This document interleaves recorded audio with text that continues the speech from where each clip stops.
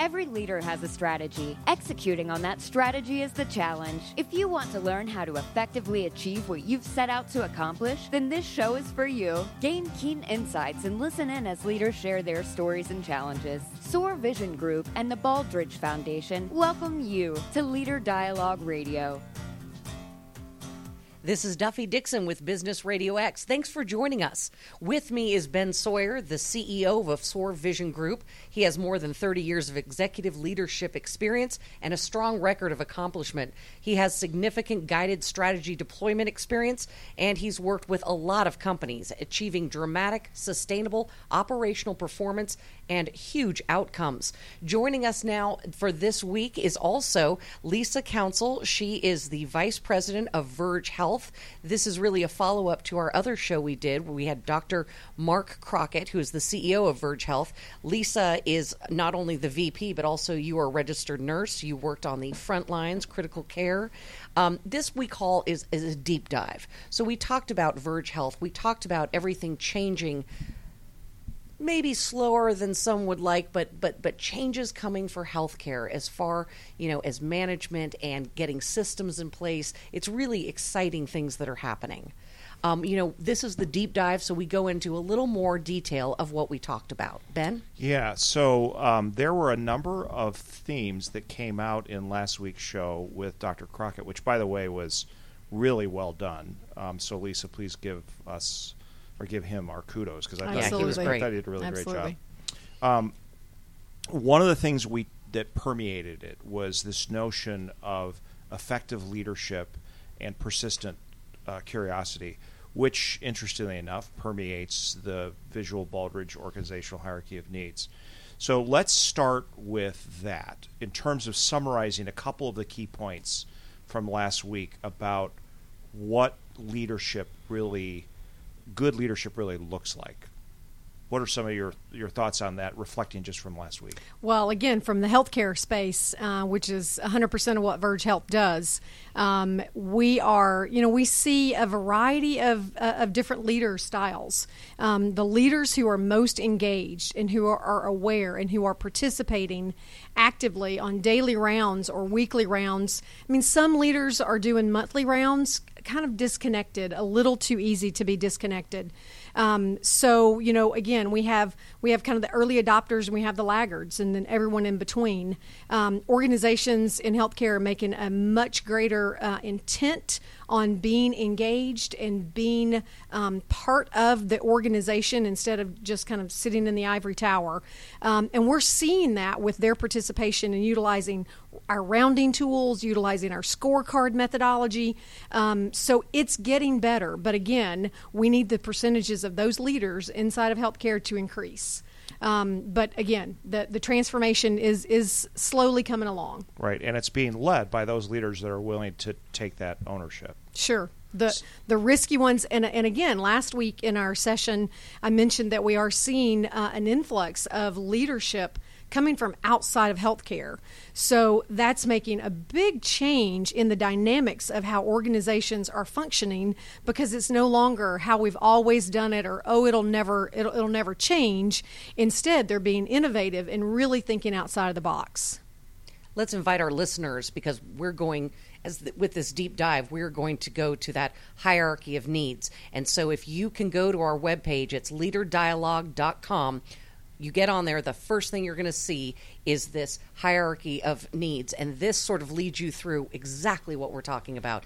Ben, you said in leadership, there are two failure points. Two things can go wrong. I imagine lots of things can go wrong, but two key ones. Yeah, so there are two failure modes in strategy execution in particular. Okay. So to underscore what Lisa was talking about, what she was really describing is a servant leader. And let me just explain a minute what I mean by that, because it's very relevant to the failure modes. So a servant leader views their organization as an inverted pyramid. And the customer, the patient, is at the top. And therefore, first do no harm and make sure that the patient gets precisely what they need consistently, etc., is what they are there to serve and support. They therefore recognize that the people on the front line are the most important assets, because that's where that's where reality happens. And supporting those frontline people are frontline supervisors and managers, which means they need to be aligned around what we call the 3 Ps, right? Do people have what they need? Are the processes efficient? And are priorities aligned? And that comes all the way back down to the CEO, so that the CEO is providing the direction and supporting the organization in the priorities that are required. And one of the things that we talked about last week is in complex organization, there's a lot of pressure to take on a lot of different things. It's very, very complicated. So part of the leadership requirement of the senior leaders is to say no and what to say yes to. So let's get to the failure mode question, and we'll take that strand a little bit. So in strategy execution, there are 2 failure modes. One is decision rights management, and the other is information flow. Okay. And this comes from the research of Donald Hull and Rebecca Homkes. Donald Hull out of MIT, Rebecca Homkes out of the London School of Economics. Incredible longitudinal study they did, and they talk about the 5 myths of strategy execution, and these failure modes come out. So basically what happens is a organization determines a strategy, and they have some level of cascading scorecard. Let's say it's an MBO or balanced scorecard. And then people in the department start trying to do something, and they find that their colleagues don't necessarily want to collaborate with them, i.e., we're not managing decision rights. And so after they've done that for a while and got frustrated, they just pull back, and the silo now becomes a bunker. And you end up getting very poor performance. And that's a leadership problem, because the organization, to work effectively, has to collaborate well across, and that means you have to be able to manage the collaboration, be clear about what's a priority, and so forth. The second problem is information flow. So any organization in a highly complicated, high frenetic environment has to be able to be agile. And agility is all based on being able to understand the changes in the market. Just think of, for example, sports. You're changing on a dime based upon where the ball is at, or the puck, or whatever the case may be. Organizational management, healthcare in particular, is no different. So you have to be able to manage and adjust very quickly. And as we've talked about in a previous show, the problem is it's kind of like the analogy of driving a car. If you spend a lot of time looking in the rearview mirror, you're probably going to get into an accident. And there's a reason the rearview mirror is small and the windshield is big, because that's where you're actually supposed to be spending your time. Remind my 15-year-old who has just got her learner's permit. Yes, exactly. So, but if and Lisa, please comment on this. But if both of us have been in healthcare a long time. Almost all the information we have is retrospective. It's rearview mirror. It's kind of like, using the car analogy, I got an email as to how fast I was going this morning tomorrow. That helped a lot, right? So those are the 2 failure modes. Okay. Decision rights and information flow, and being able to manage those things effectively in real time. Yeah, and for Verge, that really is kind of what we bring to the table from the quality, compliance, and risk perspective. So again, kind of the nuance that we bring to our customers is that we really provide real-time data communication across what has traditionally been very siloed organizations. So as an example, compliance and regulatory team, they do their things kind of on their own. The event management and patient relations group, they kind of do their things on their own. And then, heaven forbid, what peer review and credentialing does downstream, because you really need to connect the dots. So with Verge, we bring that all as a single platform. So real-time communication happens if an event happens, a slip and fall as an example in a hospital. The slip and fall happens, I can immediately notify my patient relations department. I can immediately notify my legal team. I can notify my claims department in case they need to have some financial preparedness. I can notify my peer review if there was a clinician involved with that particular event. And again, normally that happens 2 or 3 weeks later that somebody gets notified, much less kind of an immediate notification if they need to make some sort of change or communication to the patient and family immediately. So let's connect the dots on what you just described, which was a wonderful example, to decision rights and information flow. Okay, so information flow is pretty obvious. Your system is providing immediate awareness as to what's going on. Decision rights is, what do you do as a standard operating procedure if you get that piece of information, and who do you talk to, which is role clarification. That's decision rights. And even when organizations, correct me if I'm wrong, put in the system, if they don't have that down, they can also fail. Is that fair? Absolutely, absolutely. So we actually embed a workflow engine inside of our system to help really kind of transmit that information, and then have escalators if, for example, someone doesn't do their part. So if someone doesn't respond, then it gets notified back to them after a period of time, and even can be escalated to their leadership team.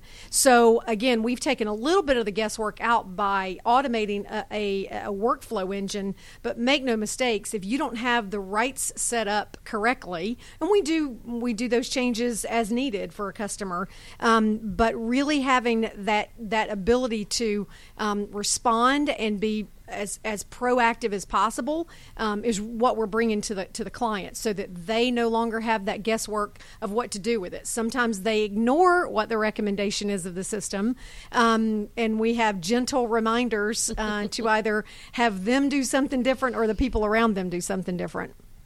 Right. So this ties to the myths. So myth one is that a strategy system by itself equals good performance.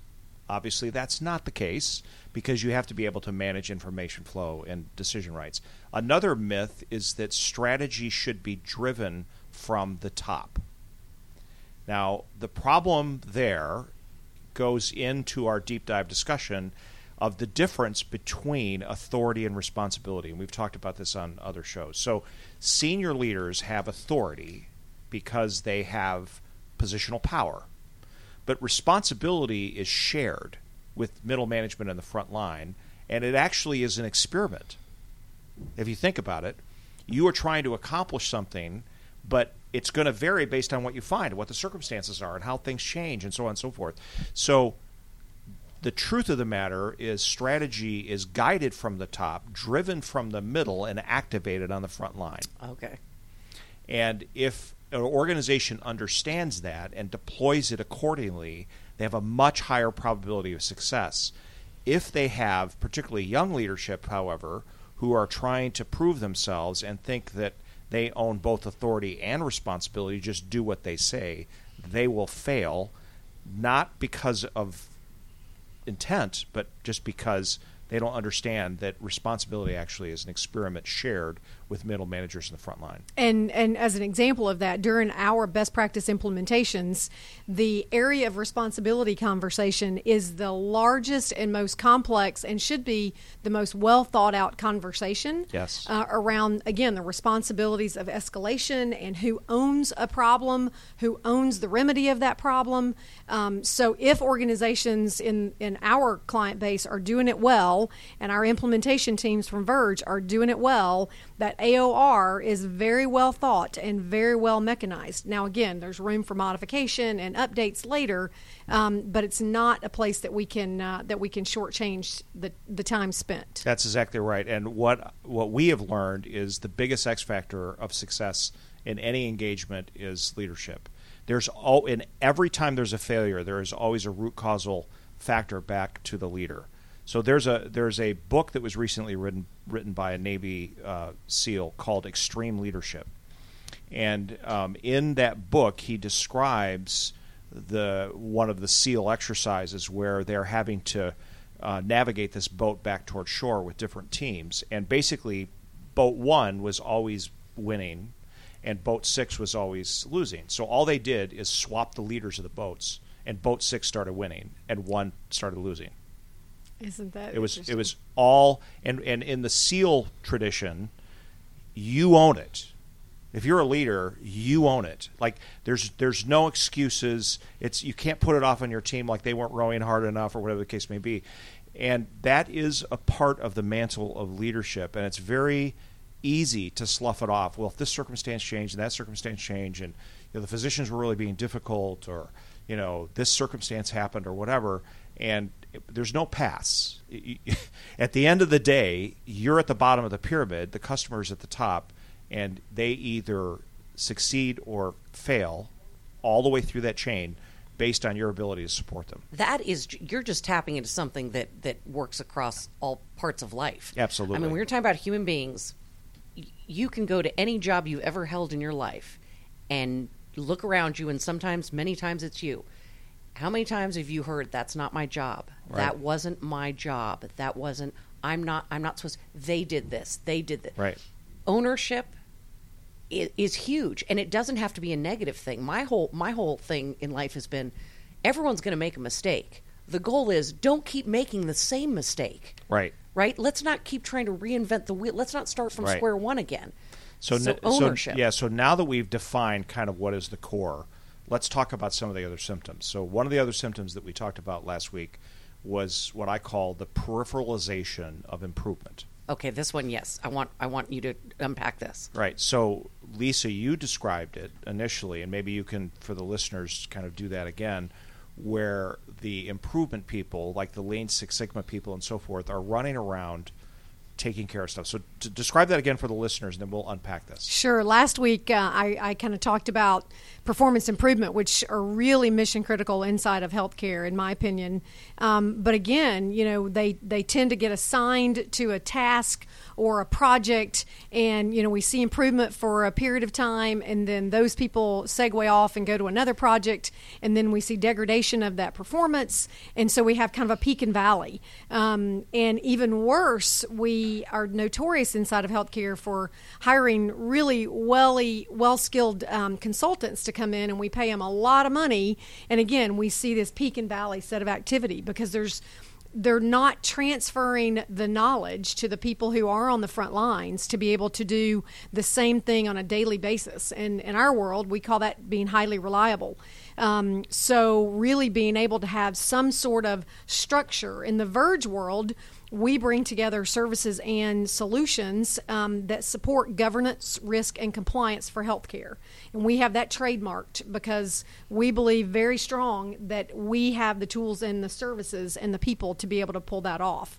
Because again, we can't keep making these very expensive and high intense sets of activities only to see our results fade away pretty quickly. All right, so let's now clarify the symptoms. And this is pretty easy for me because for most of my career I've been managing performance and process improvement in organizations. So here's kind of how it goes. A fire starts, right? And I'm speaking metaphorically. So somebody's got to solve that problem. So it's reactive, first of all. Mm-hmm. This may not have anything to do with a strategy. Most often it doesn't. It's a fire. It could be because of an error, whatever. So the people that are encountering that either can solve it or they can throw it over the fence to the performance improvement people. What do you think the most probable response is? Throw it over the fence. There you go. Human nature. There we are again. So now that performance improvement team is reacting, and they're trying to then put together some sort of structured approach to be able to address that problem. So let's just pause there a minute. What would have been a better outcome in terms of dealing with an urgent situation? Solve it there, then and there. There you go. And that means that everybody's job is continuous improvement. Therefore, it's everyone's responsibility. There you go. And therefore, where they don't have knowledge and they have a gap, you train them and give them the tools to be successful so that those resources that they need for higher end coaching can then prioritize their work to actually help where needed, as opposed to being peripheralized to a bunch of urgent things that again may not deal with strategy. Okay, so that's one thing. The second thing is, how often in organizations, Lisa, is a performance improvement initiative looked first at the alignment with the strategy before it's launched? I wish this was video. I just watched her face. Eyes rolling, head shaking. Yeah, very uncommon that happens. Now, we do have a few organizations, large organizations, Atrium Health, they're a fabulous customer of ours. That there are organizations that actually do look at their burning platforms to kind of evaluate where do they throw manpower to really put their performance improvement team. Probably a pretty small percentage of healthcare organizations. So, by the way, that is the science of strategy deployment, what the Japanese call Hoshin Kanri, which means shine the compass. So the whole idea there is whenever you're going to do any improvement, you start with strategy first, because that's where the core values of the organization are expressed, and they should therefore guide all activity, including performance improvement activity. When you put this in place, it is like injecting jet fuel into your performance improvement group, because they are now empowered to meet the priorities and only do what is absolutely essential. And within the strategy deployment, all of the frontline people are given the training and tools they need to actually improve it themselves when they encounter it and act like owners.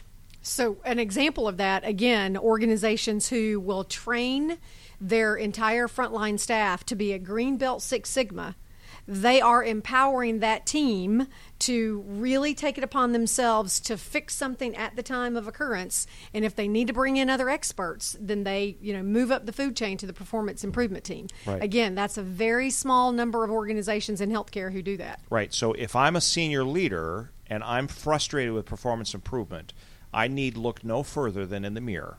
Yes. Because as the senior leader, I'm making the priority decisions, and I'm the steward of the strategy, and I need to make sure that people, processes, and priorities are constantly aligned throughout the organization so that the customer actually gets what they need. So that was another really critical point, I thought, from last week as it relates to our deep dive. Okay, here's the next one. Dr. Crockett talked about the art of the possible. This was just, I love how he put that. I did too. And the corollary, if you recall, that I said that we often use is under what circumstances could we, right? So the challenge with human behavior and improvement is like, well, we've always done it that way, and we can't do that because fill in the blank, right? Right. And often it's a laundry list, right?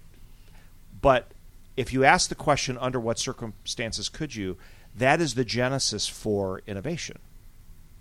And so that also was powerful to come out of last week's discussion. So let's just talk about a couple examples, Lisa, where asking the question, under what circumstances could we, or what's the art of the possible, could impact organization performance. You see this every day. Every day. And actually, Dr. Crockett is notorious inside of our own organization, pushing our development team, a little bit to the brink of frustration sometimes, because, he's always wanting to push the envelope of, what is the art of the possible. And we see, again, when we think outside the box and we stretch our tools and solutions to fit an organization's goals and problems, that's when they really align with us as a partner. Right. RWJ Barnabas is an example. 15 hospital health system that Dr. Crockett mentioned last week, they actually merged, RWJ merged with Barnabas. And as part of that merger 2 years ago, they chose Verge to be their single platform. We were their very first initiative to kind of bring the organization together, which was a little complex because they weren't all so excited about being merged and aligned. And now they're going to install a new quality safety accreditation set of tools together. So again, a year later, we were happy to announce that we were live across those 15 health systems, and that organization now has recently purchased all of our credentialing tools for all 15 hospitals, plus our rounding tools. And rounding was one of those kind of out-of-the-box conversations because they had a goal. They were working with Press Ganey on, again, some core initiatives, and Dr. Crockett was very innovative with the use of our rounding tool, showed their leadership and their finance team what they could do immediately with our tool. He built it on the fly himself. Our tools are great, but he's also great, and built it on the fly, and they were sold immediately. So again, it was kind of that out of the box thinking he's known for, pushing the envelope from a development, and the customer, again, super excited about being partnered with us in that. So I want to give a couple examples for this deep dive session that I think the listeners will really get a kick out of. So my co-host or co-facilitator for the upcoming Healthcare CEO Innovation Council, his name is Dr. Roger Spoolman. He is the Senior Vice President for Operational Excellence and Integration for Trinity Health, and he is also a turnaround CEO within that system. Roger has a tremendous amount of experience. He's done a lot of executive coaching. I'm one of the beneficiaries of his executive coaching. And he says that he will often walk into a health system and they're fixated on a problem that they think is the root cause for everything else. Right? It could be a finance issue, it could be a compliance issue, it could be a physician relationship, whatever. And they can't solve the problem because they can't look at it differently. So he says to them, the first thing I want you to do is describe the person who is impacted by this. I want their name, I want a face, I want you to describe how this problem is impacting them, because unless you personalize it, it's amorphous. It's a concept, and everybody can say whatever they want about it. But wow. But when you make it personal, then you have to specify whether it's right. So everybody has to do that. Then he says, we're going to change the clock. So a year is a month, a week is a quarter, a day is a month. So a year is a month, a week is a quarter, a month is a day, and a day is an hour. Okay? So we're no longer going to say, let's do this on an every 30-day cadence of fixing the problem, because that would be monthly, but now a month is a day. So we're gonna talk about this every day. put a little magnifying glass on everyone. Right. So what ends up happening is when you change those parameters, the organization's behavior as it relates to being able to solve a problem suddenly changes, right? So it's a fascinating way of being able to go after problems in organizations and essentially just restructure how they do that. So my question to you before I give another story is, what would happen in many of the health systems that you see if they took that sort of innovation approach? First is put a name and a face on it, and second is change the time parameters in terms of problem solving. Wow. What a game changer. And I had a leader, when you tell that story, I had a leader years ago, not in the in healthcare, but not a hospital. They actually had a very different approach. They wanted to strike all names so it was as impersonal as possible to make a totally objective decision, which I scratched my head, walked out of the CEO's office and said, wow, that doesn't seem right. But I think it would radically change how healthcare is delivered today. Trinity is one of our customers at Verge, and so I'm thrilled that Roger is at the helm, and he's really being so creative. It would be exponential, the change that we would see across the All right, so let me give you another story of the representation of that kind of thinking. So one of the things that Mercy Health, which is a division of Trinity Health, took on was they wanted to be able to try to address primary care efficiency, because in the population health space, the primary care physician is the primary point of access, right? Well, the average primary care physician only sees about 2,500 patients a year. And to do that, they're taxed. They're maxed out. It's long days, sometimes weekend work, all that kind of stuff. So typing in their EMR late at night to put their medical records in. That's their life. So Mercy Health started this thing called an innovation hub.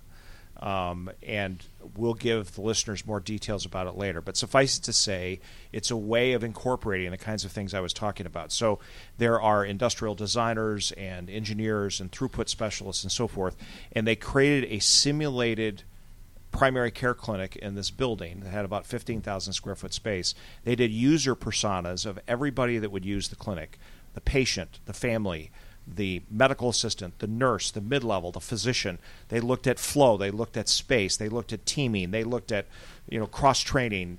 And their objective was to be able to get to where a primary care physician could see 7,500 patients a year, wow, 3 times the norm, and go home at 5 o'clock. Wow. While maintaining high quality and safety. Yeah. So the team went to work. Under what circumstances could you, the art of the possible. They have deployed it. They deployed it in January. It's called the Innovative Primary Care Clinic. It's in Grand Rapids, Michigan, and they're doing it. They are seeing 7,500 patients a year. The physicians are going home at 5 o'clock. They've completely redesigned the whole thing because they started out with, under what circumstances could we? It's a fascinating representation of how you put innovation into transformation. And that can be asked not just once. Always. Repeatedly. Always. Under what circumstances could we? Should be, yeah. Absolutely. This has been fascinating yet again. Thank you so much for joining us, Lisa Counsell, who is Vice President of Verge Health. We invite everyone, when you're listening, you can always listen to some of our other shows. If you want to go to Leader Dialogue/podcast, we also are live every Friday at 1 p.m., and if you can listen live to us then. On behalf of Ben and our producers, Mike and Trey, I'm Duffie Dixon. Thanks for joining us. We'll see you next time on Leader Dialogue on Business RadioX.